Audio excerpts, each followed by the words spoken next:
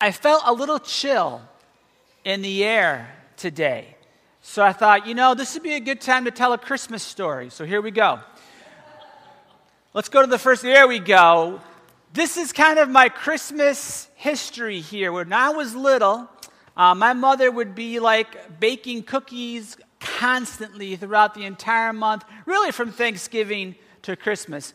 And she'd make chocolate chip cookies, and she'd make Christmas cookies, and she'd make all these different kinds of cookies. And she would make these cookies, and she'd call them peanut butter blossoms, which really didn't make a whole lot of sense to me because, when I think blossom, I think flower, and I don't see a flower there. But this is what I do see here. This is what would happen. My mother would make these cookies, and I don't know exactly the process, but I knew this much. I had to wait for them to cool. And then I had to wait for her not to be in the room. And then I went up to the cookies, and of course, I popped the tops. I took off the Hershey Kiss and ate that because who wanted to eat that dumb cookie, right? I just wanted the Hershey's Kiss. I gave you guys all our Hershey's Kiss when you came in today because I wanted you to remember the story and something else a little bit later, but all she really had to do was hand these out, right? Just keep it simple, Shumsky. That's my last name. That's my mother's last name. Keep it simple, Shumsky. We didn't need to have her go through all that trouble and bake all that peanut butter stuff because no one, well, at least I wasn't going to eat it. And of course, she'd come back in the kitchen, and that would be one of the few times I'd hear my middle name, right? Christopher Paul Shumsky. I'm like, what? You know what? I tried to play dumb, but she was much smarter than me. But I wanted to show you this because there are times in life when we make things really, really difficult, right? And we've been talking all summer long about our summer of still and being still and knowing God and pushing ourselves through that busyness and focusing on God. And tonight what we're going to talk about is how when life gets so crazy or so difficult, we tend to neglect worshiping God. And we're going to read a scripture tonight where the Apostle Paul basically tells a church that they need to keep it simple. Now, you know the phrase, right? Keep it simple, stupid. I use keep it simple, Shumsky. That fits my name. You might want to use keep it simple, silly, if you don't like the other word.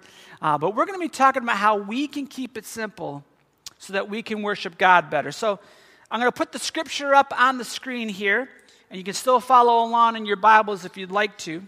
This is 1 Corinthians chapter 7. It's verses 29 to 31. It's from the translation called The Message. And this is a letter that Paul has written to the church in Corinth. He says, I do want to point out, friends, that time is of the essence. There is no time to waste, so don't complicate your lives unnecessarily. Keep it simple. In marriage, grief, joy, whatever, even in ordinary things, your daily routines of shopping and so on. Deal as sparingly as possible with the things that the world thrusts on you. This world, as you see it, is on its way out. Folks, one or two things is going to happen to us. Either Jesus Christ is coming back, or we're going to die.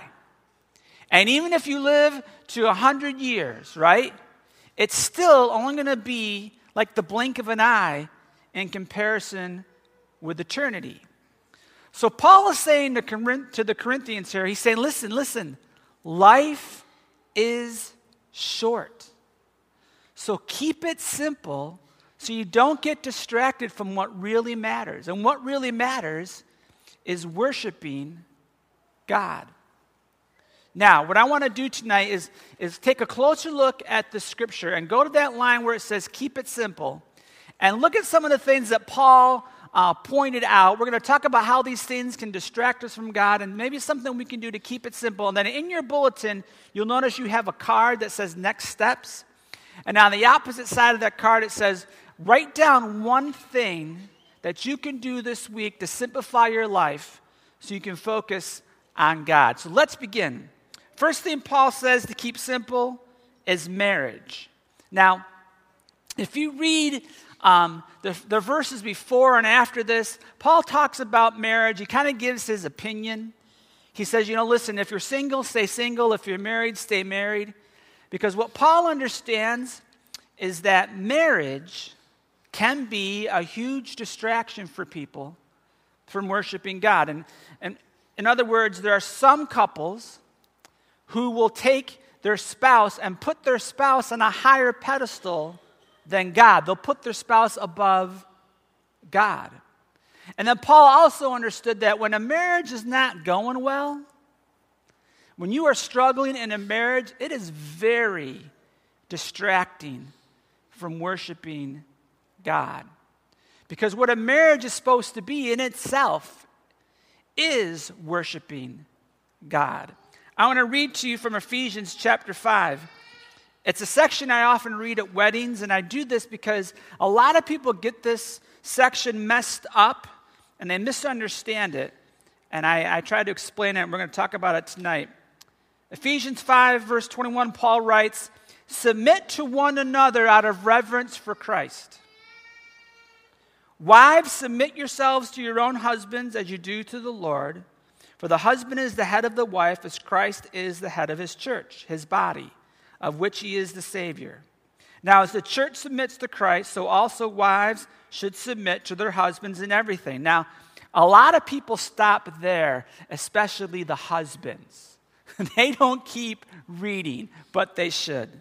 Verse 25, it says, "Husbands, love your wives just as Christ loved the church and gave himself up for her, to make her holy, cleansing her by the washing with water through the word, and to present her to himself as a radiant church, without stain or wrinkle or any other blemish, but holy and blameless."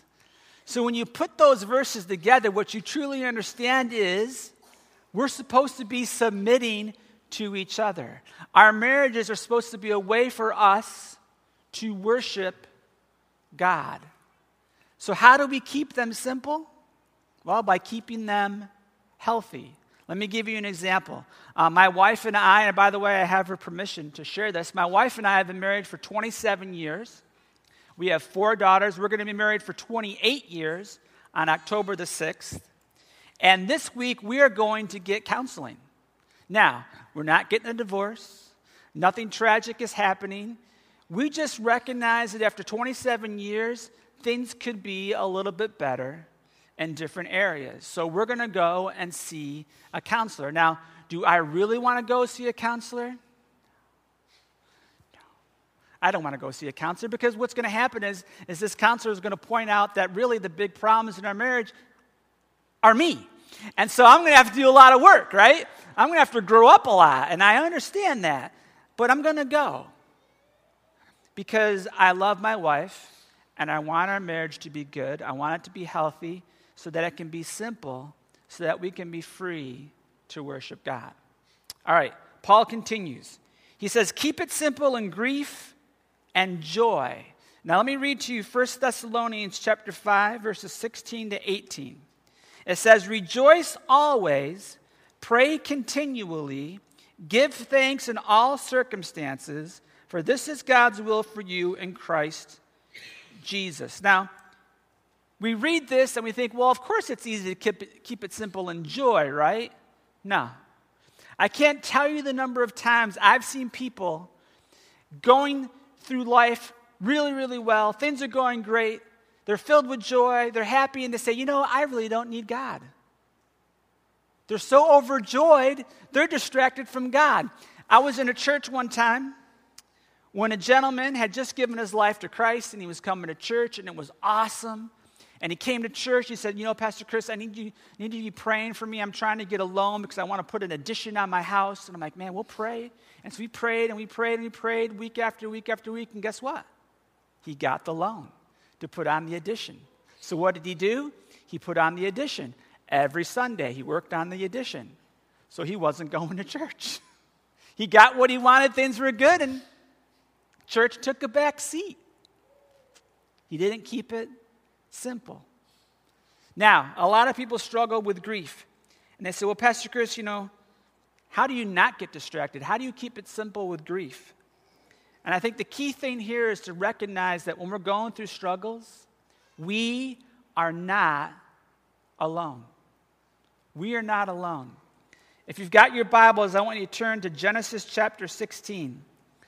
Verses 7 through 13 is what we're going to read. If you're not familiar with the story, you need to know that Abraham and Sarah had been promised a child in their old age by God. Sarah doesn't really believe it's going to happen, so instead she takes Hagar, which is her maidservant, gives Hagar to Abraham and says, here, sleep with my maidservant, get her pregnant, and I'll have a child that way. So Abraham sleeps with Hagar. Hagar gets pregnant, and when she's pregnant, she kind of gives Sarah an attitude, so Sarah gets jealous and throws Hagar out in the street. And this is where we pick it up, Genesis chapter 16, verse 7. It says, the angel of the Lord found Hagar near a spring in the desert. It was the spring that is beside the road to Shur.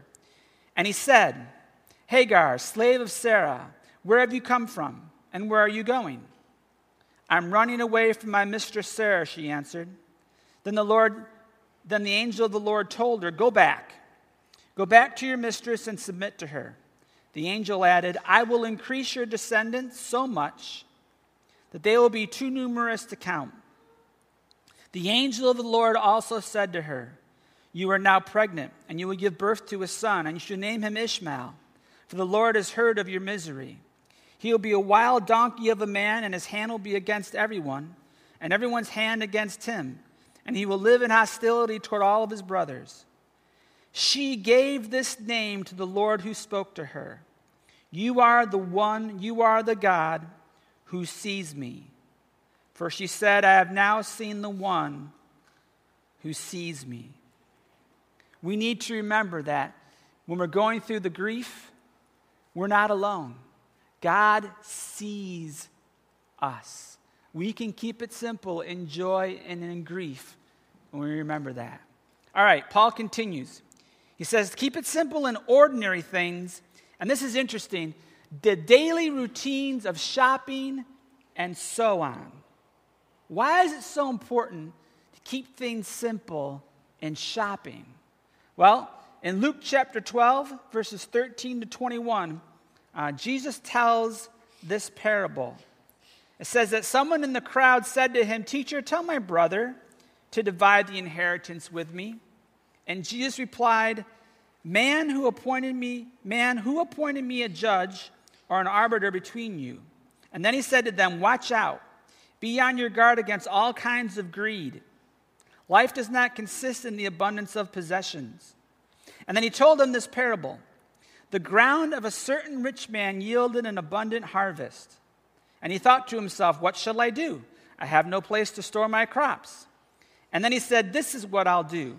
I will tear down my barns and build bigger ones. And there I will store my surplus grain. And I'll say to myself, You have plenty of grain laid up for many years. Take life easy, eat, drink, and be merry. But God said to him, You fool, this very night your life will be demanded from you. Then you will get what you have prepared for yourself. This is how it will be whoever stores up things for themselves, but is not rich towards God. Folks, when we have too much stuff to take care of, we're not living a simple life. And when we have too much debt because we had to pay for that stuff we're taking care of, we don't have a simple life. Again, in Luke chapter 12, verse 32, Jesus says, Do not be afraid, little flock, for your Father has been pleased to give you the kingdom. Sell your possessions and give to the poor. Provide purses for yourselves that will not wear out, a treasure in heaven that will never fail, where no thief comes near, no moth destroys. For where your treasure is, there your heart will be also. This is one that I have personally struggled with throughout my life. I have made my life very difficult, not simple because of the way that I've handled money. Growing up, I was taught to self-medicate by shopping. That's what I did. When things got difficult, I went to the mall. because that's where we lived, and that's how you lived. The problem is my dad at that time worked for Kodak, so we could pull that off. I don't work for Kodak. I've never worked for Kodak. I've always been a pastor. So self-medicating really wasn't an option with shopping, and yet I kept doing it. In fact, it wasn't until last year when I took the Financial Peace course. It's called Dave Ramsey's Financial Peace. In fact, we're going to offer it again this fall. So if you want to take it, I recommend that you do. But it wasn't until I took that course that I began to understand the biblical principles of finances and where I really started to understand credit and contracts and all the different things that you can get yourself trapped into. And so now my wife and I are moving in a different direction, and it's exciting. We don't have any more credit cards. And never again I'm going to have a car loan. We have 2 cars. One we call Hole in the Honda because it has a hole in it. One we call Dent in the Honda because it has a dent in it. And I'm okay with that. We're never going to get them fixed. They're going to have a hole, they're going to have a dent, and the goal is to drive these things until they can't drive anymore. And then when we're done driving these things, the next car we buy, we do it with cash, right? No more phone contract. Right now we're with Cricket. I know Cricket's not the hippest phone company to be with, but guess what? We don't have a contract with them. We just pay monthly. We can quit whenever we want to. I'm never going to have the iPhone 7, the iPhone 8, probably the iPhone 9, 10, 11, 12, but you know what? I'm okay with that because I know what's more important now. I want to be simply financially healthy. I want to do it for my relationship for God, and I want to do it for my future as a grandfather so that I can help out my children and my grandkids. But that's how we keep those things simple. Now, he finishes with one more thing that I think is really interesting. Paul says we're supposed to keep things simple and deal as sparingly as possible with the things the world thrusts on you. Now, think about this for just a moment.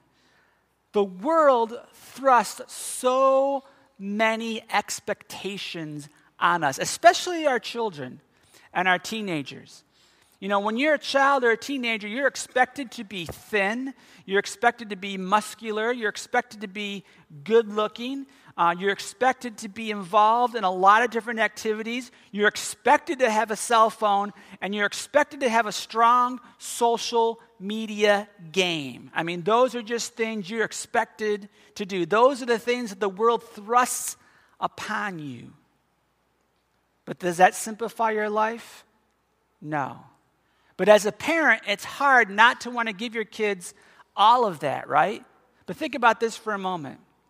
You give your kid the world, but are they ready to resist temptation? Think about it for a moment. Your kid can hit a fastball or play the French horn. But when a friend comes up and introduces them to pornography, do they know what to do? Do they know how to respond biblically? Do they know how to do what God wants them to do? And why does this matter? Well, the last verse in the scripture. Paul says, this world as you see it is on its way out. In other words, there is nothing in this world that matters. It's eventually all going to go away. So make sure you keep things simple. Now, let's move on to those next steps. You got a card in your bulletin, and you got a Hershey's Kiss as you walked in. This is what I want to encourage you to do tonight. On the back side of the card, it says, write down one thing that you can do this week to simplify your life so you can focus more on God. I want to encourage you to write it down and then to tell somebody. Because when you tell somebody, it holds you accountable. So you already know what I'm doing this week. I'm going to counseling with my wife, where the counselor is going to point out how it's all her fault. And Okay, for those of you who are new tonight, I'm joking. For those of you who've been coming for a while, you all know it's all me, right? You all know that, yeah, my wife is a saint, and I've got issues, and I've got a lot of growing up to do, so pray for me. But you all know that's what we're doing this week. What are you going to do? One thing, to simplify your life so that you're not distracted from worshiping God.